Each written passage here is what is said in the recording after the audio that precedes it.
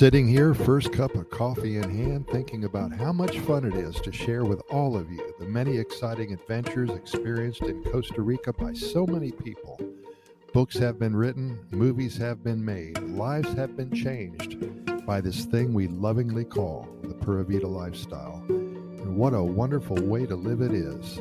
Our goal for the next few podcast episodes is to highlight the many human interest stories that come out of this wonderful country. We love to share the good news with you, to all who care to listen. We're in the business of assisting individuals and families who are making their move to Costa Rica. We facilitate the residency and legal status process and coordinate all of the meetings with agencies and attorneys, paperwork, translation of documents, apostilling, and filing that needs to be done. We've been doing this for many, many years and love to interact among our clients from the first day they become a client to the present. We stay in touch with most all of them, and we love to share their stories on our podcast platforms as well as in Kevin's Corner. Bert and Betty, they're from Phoenix. Their love for Costa Rica started around 2005, and now they finally have made their permanent home here. Bert contacted us yesterday after reading about another couple who were having a great time in their new life scenario.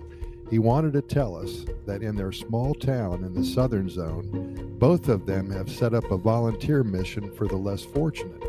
Twice a week, a group, about 5 or 6 expats, visit the homes of the neighboring townspeople with tools, hammers and wrenches, nails and screws, and they repair things. Washers that don't work, kitchen sinks that are clogged up, etc., etc.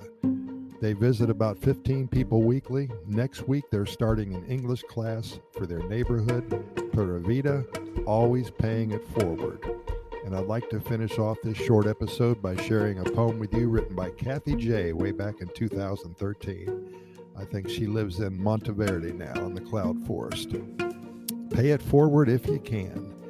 A true gift comes from the heart without any expectations, wishing nothing in return, no thanks or admiration. It doesn't have to be monetary, for a gentle, warm embrace could offer hope to the weary and place a smile on someone's face.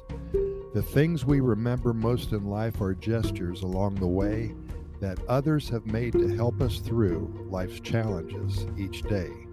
Remember the shoulders you've leaned upon and paid forward if you can. This world could be a better place. I believe that giving was mankind's greatest plan.